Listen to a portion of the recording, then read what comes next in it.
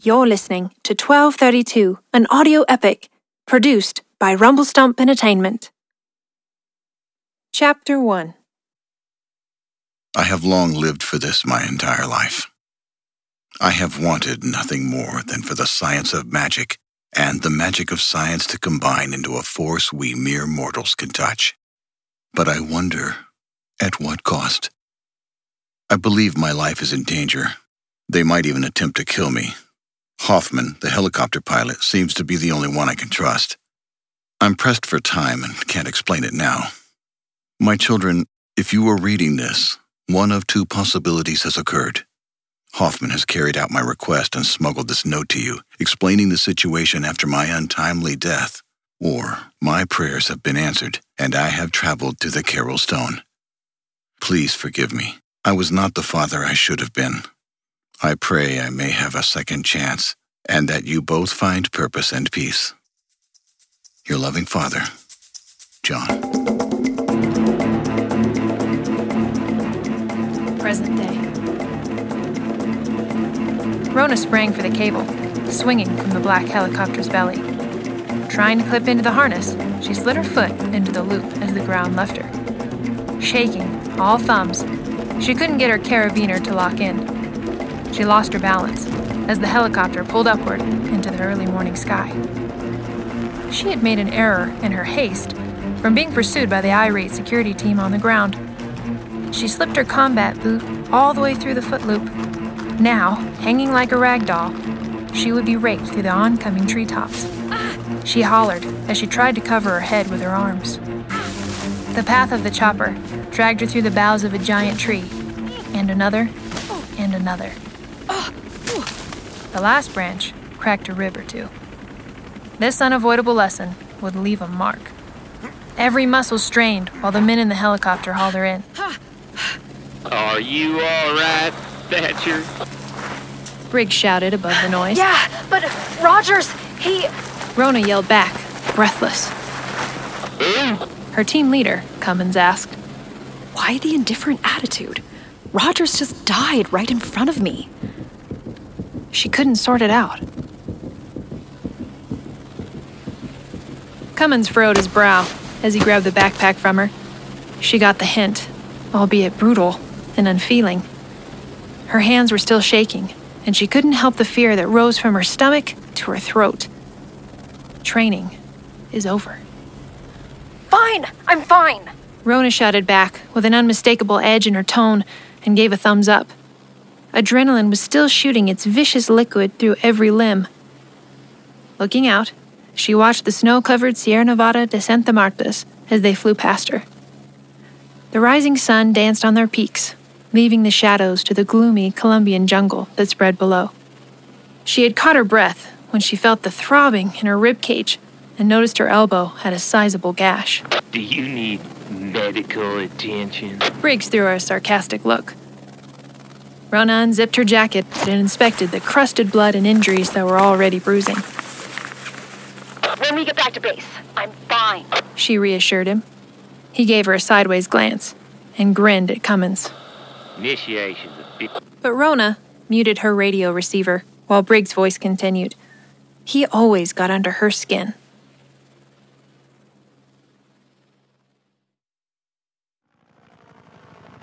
The chopper turned north to the next landing site. They would hit the airstrip in a couple of hours, then back to Black Dagger headquarters on U.S. soil. Rona ripped open a pain reliever pill pack and swallowed them. One more mistake could have killed me. Her eyes widened, but the erratic drumbeat of her heart had finally slowed. The next airstrip, a crudely cut grassy field, had a single-engine plane, a Pilotus PC-12, warmed up and ready to go. The Black Dagger unit boarded the gutted turboprop without ceremony. Cummins put on his headset, and over the comms, briefed their commander on the situation. Man, I can't believe that girl. Black Dagger was no longer on friendly terms with their most recent client, and Rogers had been dealt a deadly shot. You see that? That was a cluster if I ever saw one. Yeah. And then you bring somebody like that and plug it into a key? There's just something wrong with that. Guess I'm the lucky one. Rona's guilty thoughts responded as she overheard fragments of the conversation with Base Command. Cummins shot Rona several concerned looks, nodding emphatically. As her pain became less acute, she recapped the previous night's events. Where had she and Rogers gone wrong? She closed her eyes and let the memories replay. Despite her commander's new disregard for her teammate and the obvious mistakes made, she would still need a solid answer at the debriefing. She knew how to keep a straight face, even under pressure. Rona snapped out of her reverie, plunging her hand into her vest pocket as the plane ascended. She relaxed with a sigh of relief. The bracelet was still there. She remembered her partner, Rogers, had been taking papers out of a safe and stuffing them in his pack. She remembered the temptation to snatch the bracelet on an impulse. In the space of a second, she had noticed their tech support team had not only disabled the entry alarm, but had unlocked several glass display cases containing opulent jewelry. While Rogers was hanging the painting back on the wall over the safe he had plundered, Rona's eyes had strayed to the diamond bracelet lying delicately on the velvet. She had snatched it as Rogers ran past her, hoping he had not noticed. That had to be what set off the alarm. Rona rubbed her forehead. The blaring alarm had gone off in immediate response to her ill-advised snatch. Over their handheld radios, they followed new instructions to a service entrance out the back. That's when things got crazy. Rogers peeled out, running for his life, as gunfire ricocheted off the steel staircase.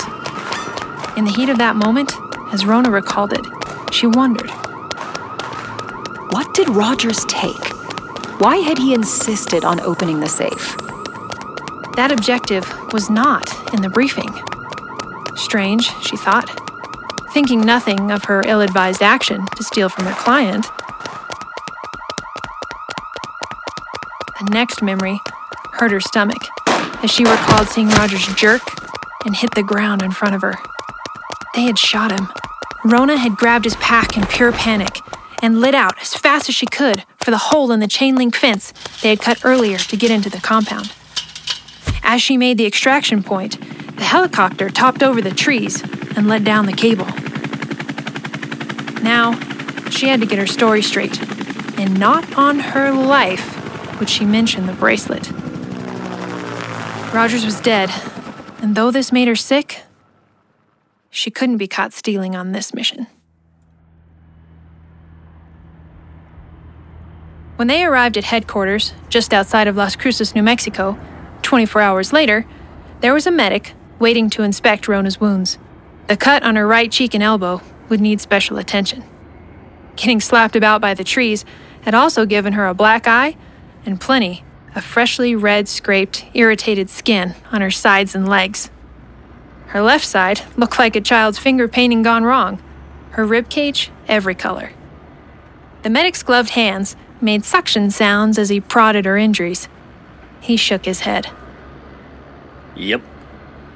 You've got 2 cracked ribs and a hairline fracture on the third. Here. Rona winced. She could handle a lot of physical pain, but that didn't mean it didn't hurt. These bottom 2 could easily puncture a lung if you don't let them heal properly. Pretty risky. You should stay down until tomorrow. Okay, I'm dying. I get it. You've scared me enough. Rona cut the medic off. I know about the dangers of broken bones. Stitch me up. I gotta get to the debriefing. The medic snapped his gloves off and exasperatedly turned, implying for Rona to follow him to the medical building. These hot-headed recruits, nothing but trouble, he said under his breath. Black Dagger ran an all-inclusive private security company for its clients and its employees. If an employee was hurt, a regular occurrence from most assignments, Black Dagger medical personnel tended them there. While the medic put stitches in her elbow and a butterfly bandage on her face, Rona figured she was succeeding at something. Or at least climbing the ladder, a far cry from where she started a year ago.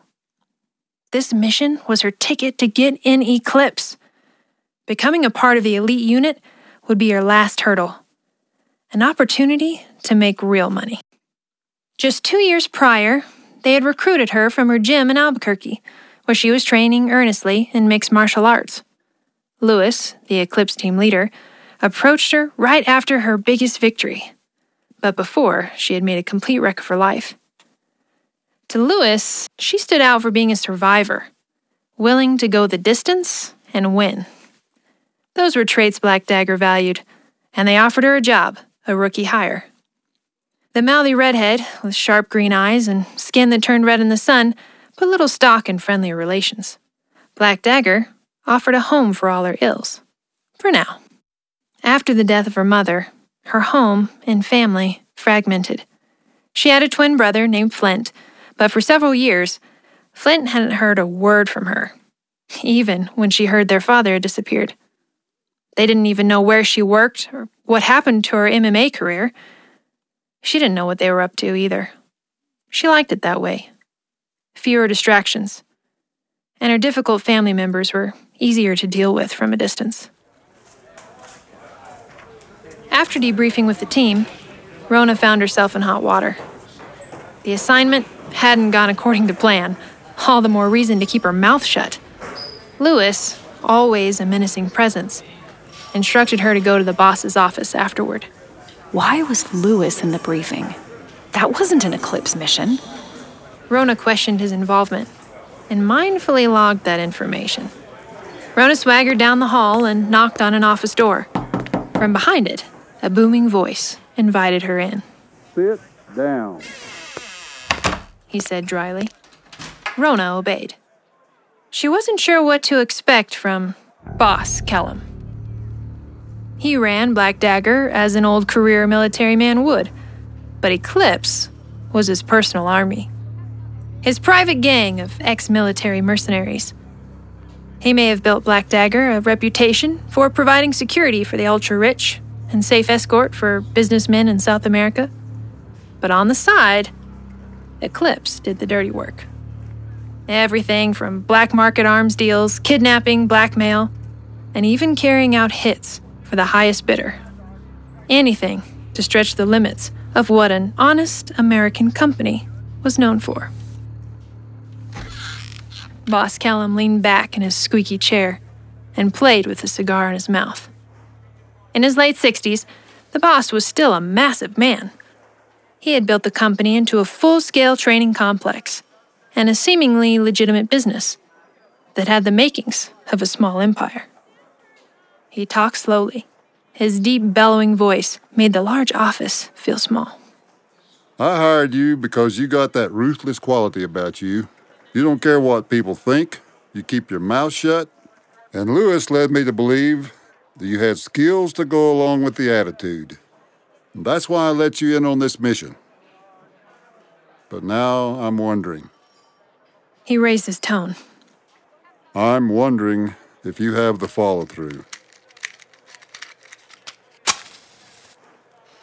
He lit his cigar. To keep things confidential. Leaning forward onto his desk, every inch littered with maps and folders, he looked Rona square in the eye. She glared right back at him, unaffected. The point he was trying to make confused her, but she didn't show it. She had learned a thing or two about intimidation. Kellum blew cigar smoke right in Rona's face, making her squint. Rookie or not, I expect your unconditional cooperation, Thatcher. I've heard you've got a short fuse. Well, so do I.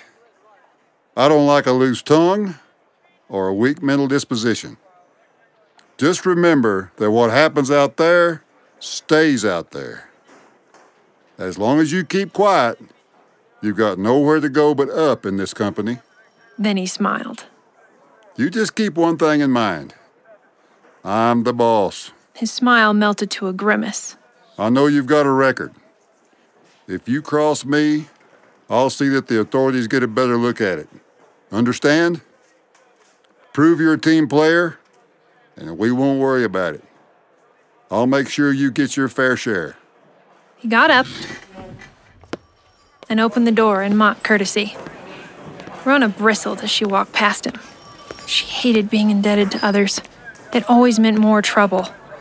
Anyone pulling the strings on her life meant she wasn't living on her own the way she wanted to. He'll never blow the whistle on me. Surely it would mean exposing everyone else, too. More tests? I want an eclipse. It's the right move, isn't it? She wouldn't entertain the idea that she made poor decisions in life. Little did she know the power Callum had over her. He kept all his employees on a tight leash, except for Lewis. They had an understanding. These men weren't messing around, though, and any shred of doubt posed a threat. Rona had no grasp of what kind of business she was in. She stayed in a perpetual state of ill temper and restiveness. This appeared to serve her well in the past, but she didn't see the damage she caused with that constant attitude. In high school, Rona had won several kickboxing tournaments and steadily climbed the ranks in her division. She began, but never completed, several varieties of mixed martial arts, including Muay Thai. Not quite mastering them fully, but she still won multiple matches from sheer will and stubbornness. Winning went to her head, put a chip on her shoulder. Never responding well to coaching, Rona believed she knew everything about competitive fighting from day one. At 20, she was living in the Southwest training and quickly got to the top of the Bantam weight class in her gym, where she bandied her pride like a badge, pissing most people off. Rona gravitated to the wrong friends that had their own interests in mind. On over one occasion, they had involved her in gang assault and theft. The cops let her off, being the youngest and the female of the bunch, but she tested the limits of their leniency and earned a poor reputation. She made decent money as an opener for MMA events in town. When she showed the right mentality, she attracted decent coaches, but she went through them quickly after they learned she was a temperamental fighter. No control, no patience, and little evidence of any humility proved her undoing. A year later, she had a lucky streak with better fights, picking the nickname The Rager. Her last fight was her television debut out of Albuquerque, New Mexico, in the Octagon with another up-and-comer, Annie the Angel Harper, a promising athlete from Ogden, Utah. Feeder League scouts were looking for the next up-and-coming UFC superstars. When the two women came to the ring, both had been in a skirmish pre-fight. Harper had a black eye, and Rona a bloody lip. The judges took note. 3 brutal rounds and a knockout later, Rona spat blood from her mouthguard and raised both fists in the air as the victor. But the next day, a video surfaced of her and Harper fighting at a party the night before, silencing her UFC hopes forever. The clip showed evidence of drug and alcohol abuse, obvious violations of the fighter's code. Ignorant of the lines of coke, bongs, and beer bottles on the table in the room, they caused a stir with the Utah athletes' parents and associates. Lawsuits from Harper followed. Lewis from Black Dagger, Rona's recruiter, had come along just in time. The company offered to get her a talented lawyer, advance her salary, and train her on the spot. How could she refuse? She always wondered why they would take a washout, but figured her best quality was keeping her mouth shut. She didn't ask too many questions. Rona still wanted to clear her name, however, and resented being forced out of Albuquerque. Looking over her shoulder all the time made her irritable. In the headquarters garage, she popped more pain meds, hopped on her trusty Yamaha R6, and headed down the highway to Anthony, Texas, where there was a seedy gym that took all comers in all combative styles. She knew she could get a fight there. The open signs flickered in the evening glow, but the parking lot was crowded. Good, She thought. the money is here. An hour later, Rona was in the cage with a local Latina girl starting the 3rd round. The crowd booed. Both women had come out early with all they had, and the last round was mostly clinches, with Rona the only one landing any blows. She liked to keep it standing up because her combinations were lethal quick jabs. A roundhouse probably would have finished this girl, but Rona's pain meds were wearing off, and she could feel the broken ribs piercing into her side. Her injuries crippled her resolve. She couldn't do any more high kicks. Bloody and overheated, she went for a takedown. Her ground game wasn't great, but that didn't matter when she lost her cool. 30 more seconds led to a naked rear choke and the girl submitted. Afterwards, when Rona came out to her bike, an agitated mob waited for her. Her opponent's friends were not there to show good sportsmanship. Exhausted, Rona held her own, so they began breaking all the rules of a fair fight. Overcome by sheer numbers, they knocked her down and kicked her relentlessly. The gym owner broke them up after catching sight of the skirmish from his office window. Hey, break it up. I'm keeping the bike till this blows over. He shoved Rona inside his wrecked Toyota and dropped her off at Black Dagger's gate. He didn't have any love for Rona, the red-headed hellion, or the company she worked for. She staggered to her room and tried to ice the soreness. When it got quiet, Rona's choices seemed to close in on her. Her life felt empty, pointless. She fought her fears back, but her options continued to be limited. A fitful sleep, at last, overpowered her. We're going to take just a minute to hear from our awesome sponsors who make this show possible. Then we'll get back to the show. This episode of 1232 is sponsored in part by Oasis Family Media and its family of companies including Oasis Audio, Enclave Publishing, and Sky Turtle Press. Publishers of the forthcoming epic Edmund Spenser's The Fairy Queen, rendered in modern prose by Rebecca K. Reynolds and illustrated by Justin Gerard. For more information, visit fairyqueen.com. That's fairyqueen.com. Or find the link in the description below. We interrupt this episode to bring you a quick word from our sponsors. Is your tea in the cupboard boring? Is the coffee you buy from the grocery store expensive and crappy? It's time you use our promo code 1232 for 32% off your first order of quality tea and coffee from atticustea.com. That's 1232 for 32% off your first order at atticustea.com. Hello, 1232 listeners. This is Callie Sue, and I'm excited to tell you about Dramify, the ultimate platform for creators and fans of audio dramas. With oodles of genres, hundreds of shows, and thousands of episodes, Dramify is your go-to streaming service exclusively for family-friendly audio dramas. Whether you're a devoted listener or a creator of a family-friendly masterpiece, Dramify has something for you. And guess what, 1232 listeners? You can now enjoy 1232 on Dramify. Just go to dramify.com/1232. That's DRAMAFY.com/1232 and get started for free. Happy listening. And now, back to the show. All of Black Dagger's employees lived on a site when they weren't on assignment. Rona woke up on the couch, stiff and sore. Light glared through the curtains in the repurposed motel room. The run-down motel served as barracks for the complex.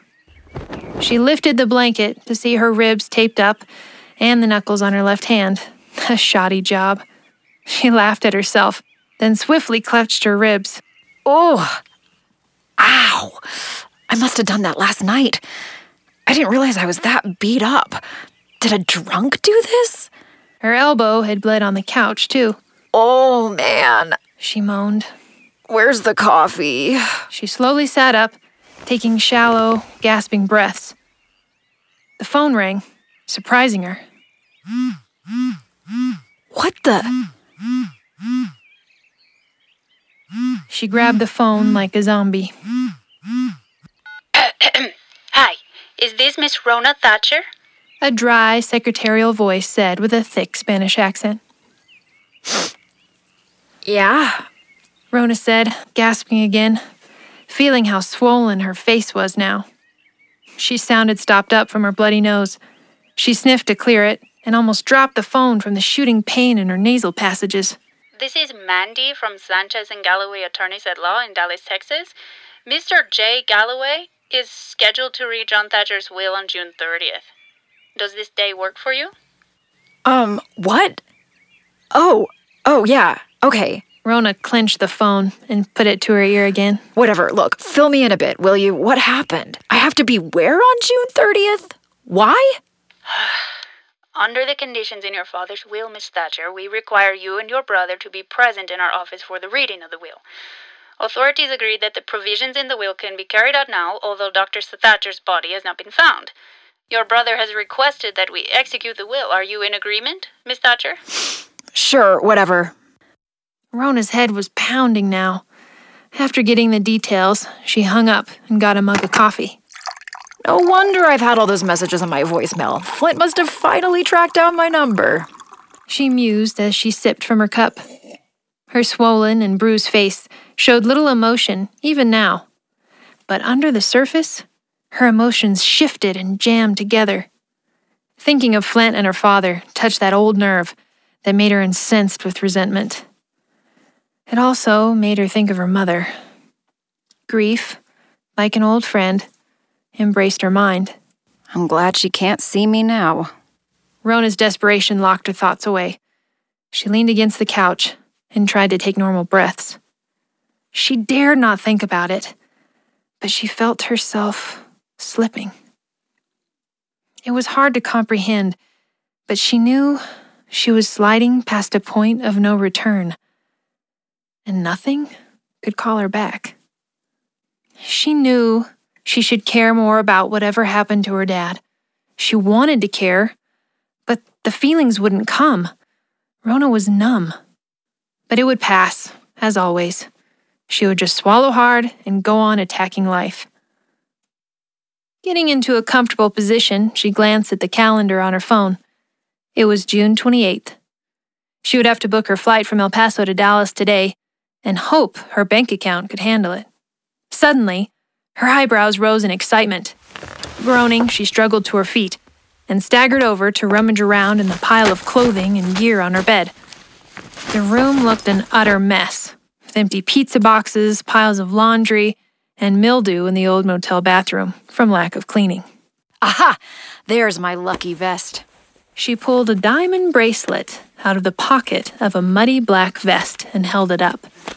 A plane ticket, and perhaps other luxuries, wouldn't be a problem for her account. This trip comes at a good time, she thought as she got up to begin some semblance of daily life. Black Dagger frequently faced investigation from the feds. Underhandedness was a constant, but this was different. Rona was going to stay as far away from it as possible. Leaving her room, Rona needed to ask permission for time off. Walking the length of the complex, she bumped into a co-worker, a member of Eclipse. A shy man from somewhere in the United Kingdom, Rona assumed. He wasn't Irish, didn't have an English accent, and, unfortunately, he wasn't a Scottish heartthrob. His name was Taff, and he was the only person there who had a reasonable face. A somber one, laced with worry lines, but it still betrayed a kindness. Handsome in a sad sort of way, Taff was graying prematurely at only 29 years old. His wavy hair, broad shoulders, and 6-foot frame contrasted his meek manner. He had a polite smile, on the rare occasions he used it. Rona knew him fairly well. Her first day on base, she had met him and mysteriously fell into conversation with him. It took time, but he eventually would stop and talk with her willingly now. He had been at Black Dagger 3 years before she came on board. Rona liked him. He liked her too, but never made a move, so Rona didn't either. Taff stood looking up at the Organ Mountains. Their rocky, jagged edges serrated the sky. He often was gazing at them, staring ever east. Taff, what's up? You don't look good. He smiled faintly. Always know how to flatter a girl. Yeah, bit of a fight last night at the gym. I won. Rona sighed. But she had some pretty loyal friends, if you know what I mean. Rona. He was about to lay into her with one of his counseling rants, as Rona referred to them. Oh, I'm good. It's all good. A little banged up. Hey, I gotta get out of town, but the gym owner impounded my bike. Could you give me a ride to the airport on Monday? Of course. He bowed, a strange habit that he had. Rona never quite understood it, but liked the way it made her feel. Great. Just gotta clear some personal time and make a quick trip to the pawn shop. Rona winked and sauntered off.